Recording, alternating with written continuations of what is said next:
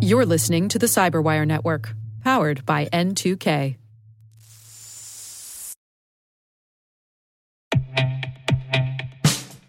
And now, a message from Cyberbit.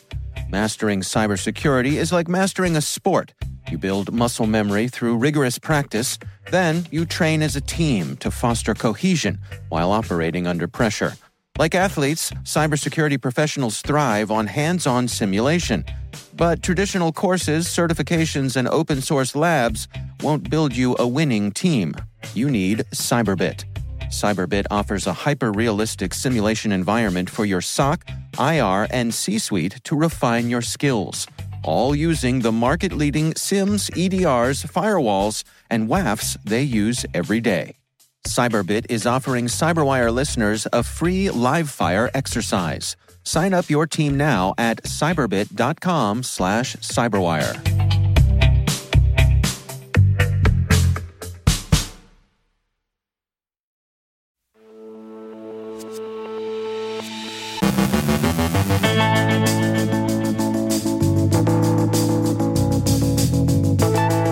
Refund-fraud-as-a-service, the costs of a nuisance, remaining on alert during a hybrid war, renewed activity by Polonium. Andrea Little-Limbago from Interos discusses quantum computing policy. Our Cyberwire space correspondent Maria Varmasis speaks with Dr. Gregory Falco on lessons learned from Russia's attack on Viasat, reflections on the Uber case's impact on security professionals, and when it comes to phishing as a service, we'll take decaf.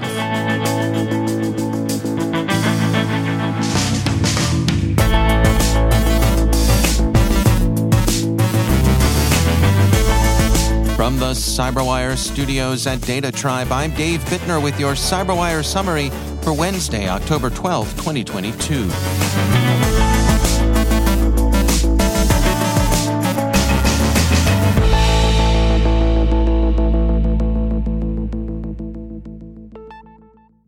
We open with a look at the burgeoning criminal-to-criminal marketplace. Mandiant describes a phishing-as-a-service platform called Caffeine, which is surprisingly accessible and available to anyone on the internet who knows the URL for its website. As Mandiant explains, Caffeine is unusual in that it allows practically anyone with an email account to register with its services directly, bypassing the usual harem-scarum rigmarole of an underground forum or an encrypted messaging service or a Joe sent me recommendation from some trusted hood. Caffeine is also unusual in that it offers templates designed for use against Chinese and Russian targets, which has tended historically to be uncommon. What that means is unclear, but it may be an early sign that the grip Chinese and especially Russian security services have on the cyber underworld may be slipping a bit. Caffeine also knows that it pays to stay close to the customer, a lesson they might have picked up, perhaps, from close reading of the popular business classic In Search of Excellence. Mandiant researchers note that Caffeine's administrators announced several key platform improvements via the Caffeine newsfeed, including feature updates and expansions of their accepted cryptocurrencies. There are some other relatively novel offerings available in the C2C marketplace. Security firm Netacea today describes Refund-fraud-as-a-service. Refund fraud can seem a relatively dim-witted scam, even by the low standards that prevail among criminals, but it is a problem for retailers. In its most common form, refund fraud involves asking for a refund on an item you, the fraudster, has no intention of returning. It became more common as e-commerce tended to displace in-person shopping during the COVID-19 pandemic.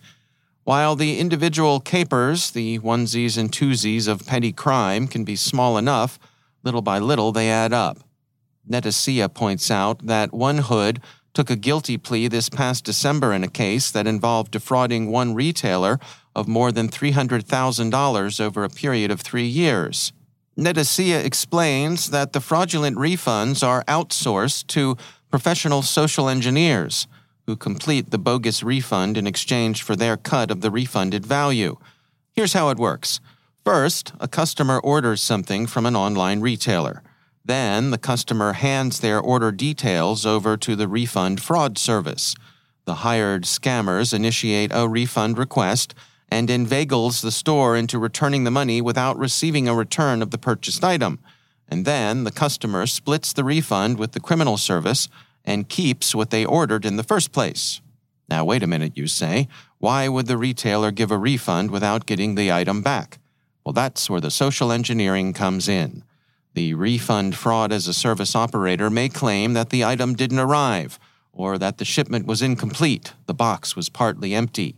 And there are a variety of ancillary support services that can be used to lend plausibility to the otherwise bald criminal narrative. Forged labels, forged scans, infiltration or compromise of a delivery service, and so on. A secondary C2C market has grown up around those support services, offering training, and so on. The first line of defense is an informed and properly skeptical staff.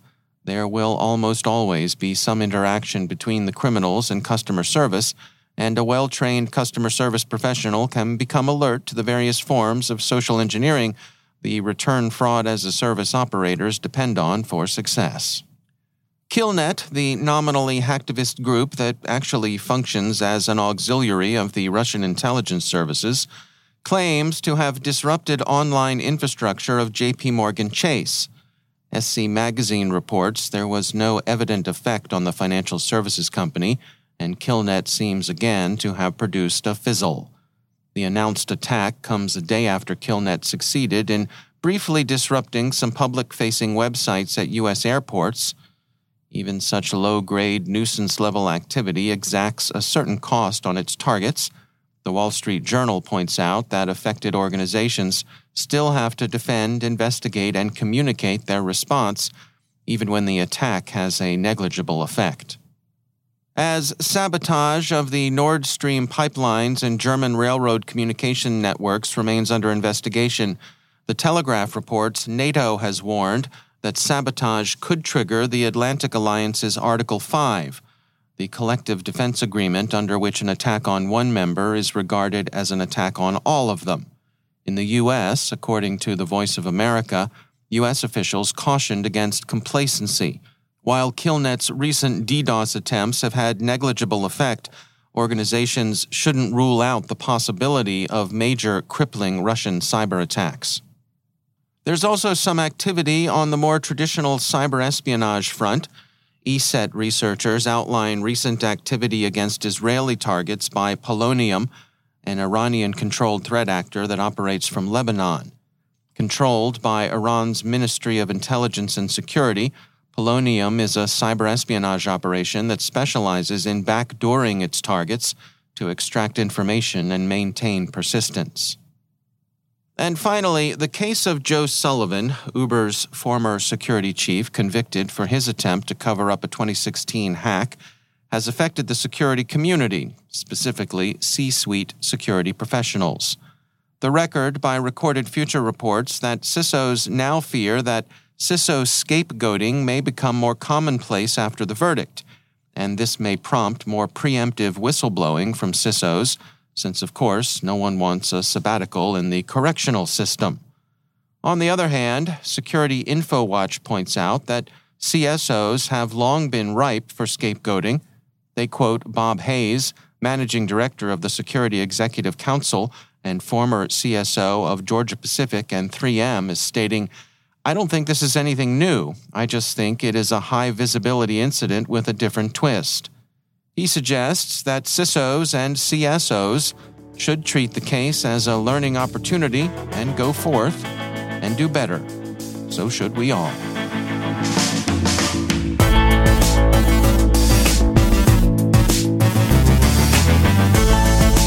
Coming up after the break, Andrea Little-Limbago from Interos discusses quantum computing policy. Our CyberWire space correspondent Maria Varmatzis speaks with Dr. Gregory Falco on lessons learned from Russia's attack on Viasat. Stay with us.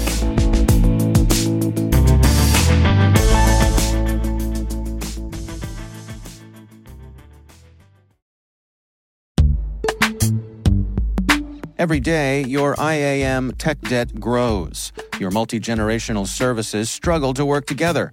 Building an identity fabric can fix this. It makes all your identity tooling stronger and allows you to connect any app to any service you want to use, with zero coding, zero maintenance, and zero app downtime. Strata's identity orchestration platform separates the identity logic from your applications, so you can optimize existing IAM tools and manage them in a single control plane. Now, every vendor, standard, and architecture work together. In short, building your identity fabric means you can secure your non-standard apps, keep your complex access policies, retire outdated IDPs, and modernize in record time. So build your fabric with Strata Identity and get rid of tech debt for good. Visit strata.io/cyberwire, share your identity priorities, and receive a pair of AirPods Pro. Offer valid for organizations over 5,000 employees. Connect today at strata.io/cyberwire.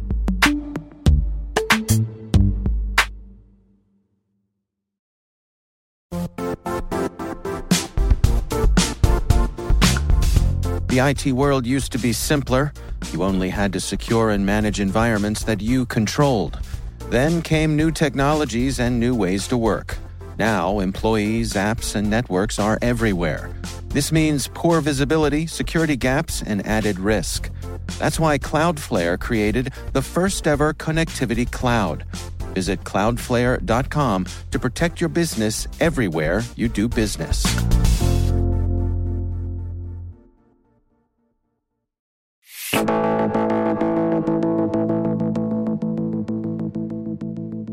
Russia's attack on satellite provider Viasat was certainly one of the more interesting cyber elements of Russia's hybrid war against Ukraine. Our CyberWire space correspondent Maria Varmatsis checked in with Dr. Gregory Falco for lessons learned from the attack. One of Russia's opening salvos in its war against Ukraine was its attack against the Viasat KA-SAT network. On the morning of February 24th, 2022, a cyber attack disabled some Viasat modems in Ukraine, cutting off satellite communications for thousands right as Russian ground forces began their invasion. This attack also disabled thousands of wind turbine communication modules in Germany. Dr. Gregory Falco, assistant professor at Johns Hopkins University, studies space cybersecurity, and he and his team just completed a study about this attack in a paper called Lessons Learned from the Viasat Space System Cyber Attack. I recently spoke with Dr. Falco about the Viasat attack, how it worked, as well as key takeaways for aerospace. And here's some of our conversation. So the first thing that happened was actually possibly not even the attackers for the specific attack. And that happened a number of years ago when a VPN had a vulnerability in it. It was disclosed widely, Fortinet specifically, and a whole bunch of credentials were leaked on the internet. So it happened a couple of years ago. It was attributed to a group called Groove, which was a rather new cybercrime group, also out of Russia or Eastern Europe, probably Russia. And they took credit for it. They were like, hey, look at this cool dump we have here. And they put it all on the hacker forums. And so we didn't see a lot of activity that was super public as major attacks that occurred out of that immediately after the 2019 segment. Fortinet did push an update to their VPN devices, and some people popped them in and some people didn't. And that was the genesis of what we think was happening with the Viasat attack. And that's also why Russia may not have had the same level of impact that they may have wanted for the Viasat attack, because some devices were patched and some were not. Okay. I was interested also in the collateral damage on the wind turbines in Germany. And I'm thinking about, okay, is there a unique risk profile when you're talking about the cybersecurity of a space system in this context? So I do see space systems generally as a field as a single point of failure because they're pretty homogeneous in how they operate. If you are attacking those devices, you're looking at thousands, tens of thousands of those devices. They all are operating exactly the same way. And if someone knocks it, they're all done. But one thing that's interesting about the space segment is really end up having a lot of them. And also they end up being pretty critical for a whole bunch of different industries that you never would have even imagined, which is kind of where the wind turbine bit comes in for the Viasat attack.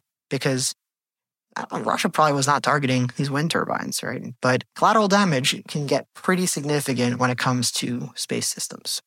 One thing that was kind of really unique and interesting about this attack was doing some of the analysis on the different beam spots that were targeted by the attackers. And so for these space systems, you can characterize an attack and then target the overall space system, but you can also target specific individual assets by looking at where your signal is going. And so the attacker was pretty intelligent in this regard, where they're actually looking at, and we have a map in our little case study here, they were looking at the map of Ukraine and trying to choose the beam spots that were in Ukraine, and then they targeted those specific beam spots. And so if you look at the map that we have, we end up showing that there's a lot of these beam spots that have overlapping territory with Germany or with other countries that were impacted by this attack. And it's just the nature of the physics for how the beams were sent, the signal was sent down from the satellite to the modems. Switching gears for a second. So there's a really great warning that you have in the paper, and I'm using warning very explicitly here, because we're talking about dual-use technologies and what this attack means for the commercial sector. You make a point to put in bold, and I really appreciate this, that commercial technology that is engaged for both civilian and military purposes should be prepared to be treated as if they are military targets. What do you think this all means? What should the commercial sector take away from all of this? There's some good posturing going on right now, but it is something where space commercial sector needs to be cognizant that even if they don't think that they're doing anything national security related, but they may have some kind of government customer or some scent of, hey, we're doing something for public good, they're going to be targets. And it's also unclear right now what the U.S. specifically will do to protect those targets that are commercial assets. But as we may know in the cybersecurity community more generally, commercial assets are not really fully aided by the government when it comes to protection. Even critical infrastructure sectors, right? There's a support ecosystem that's there, but it's not like the military stands up all its operations to go protect Sony or whatever, right? So this is not the world we live in the US, where the government's just protecting every one of our commercial assets. And so you just got to be worried about this as a commercial space player now. Not only do you have to make sure your bird is flying and operational, but someone's after you probably. And I think this is a huge awakening to the space community, because before, let's say, 2018, the commercial space community was not even thinking about this topic, generally speaking. That was Dr. Gregory Falco from Johns Hopkins University. And again, the title of his paper is Lessons Learned from the Viasat Space System Cyber Attack. For the Cyberwire, I'm Maria Varmazis.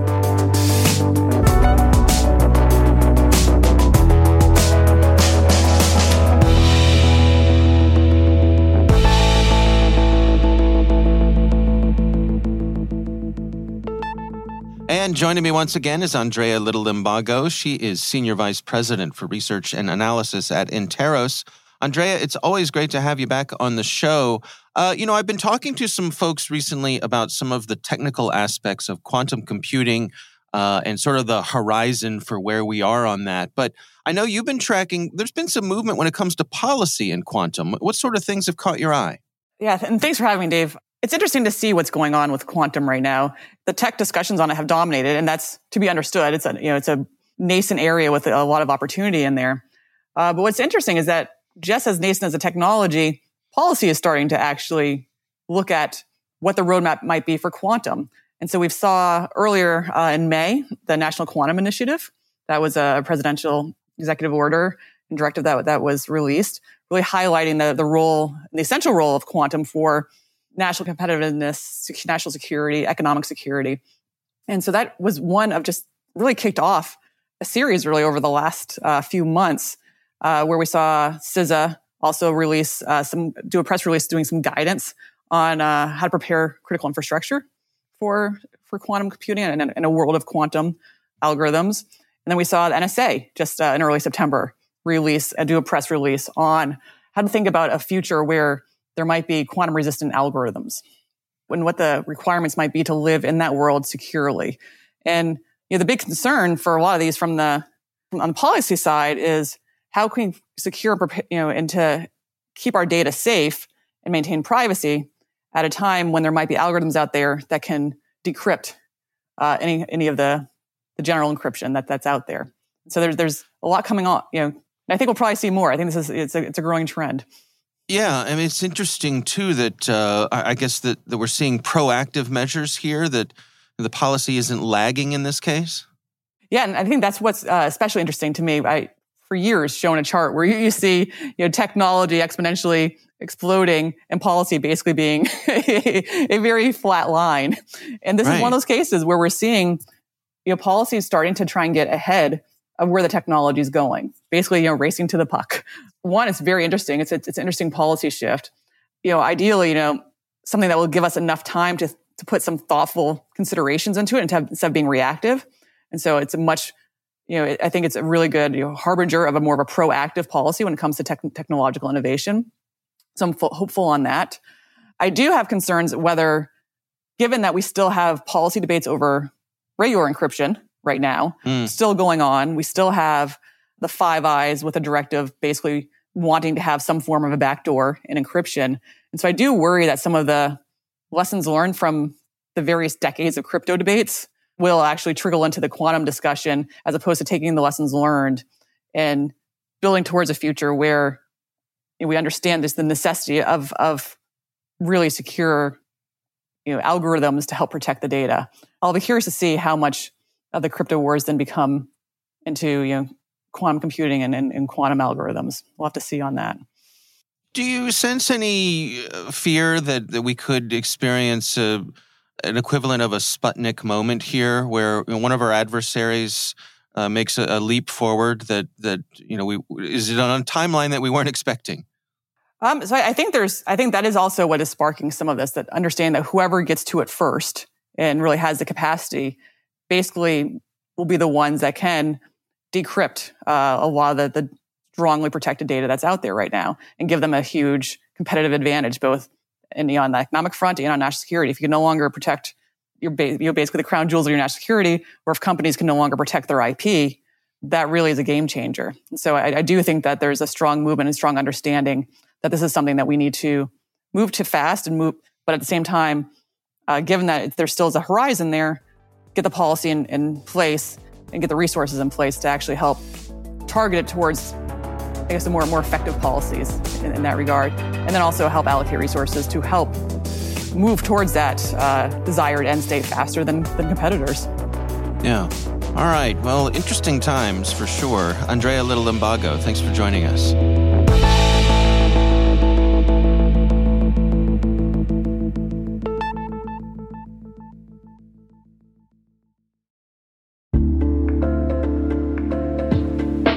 Are lengthy security reviews pulling attention away from your security program? With the largest network of trust centers, Vanta can help you streamline security reviews to win customer trust, save time, and close deals fast. Proactively demonstrate security by showcasing key resources like your SOC 2 or ISO 27001, and provide real-time evidence for passing controls. And when a security questionnaire is required, Vanta takes the first pass for you. Visit vanta.com/cyber to take a self-serve tour. That's vanta.com/cyber.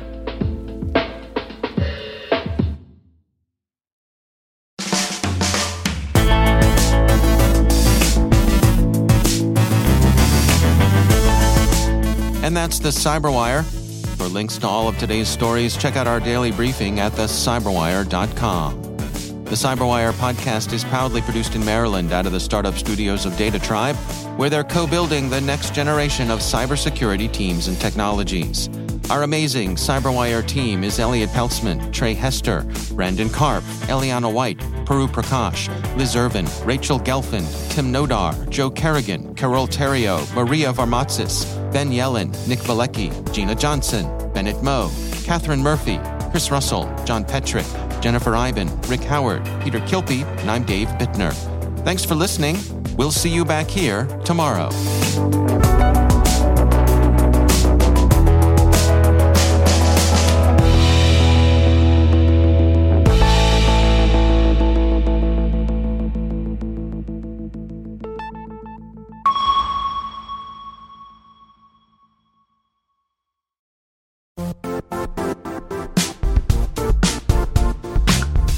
And now, a word from our sponsor, Zscaler, the leader in cloud security.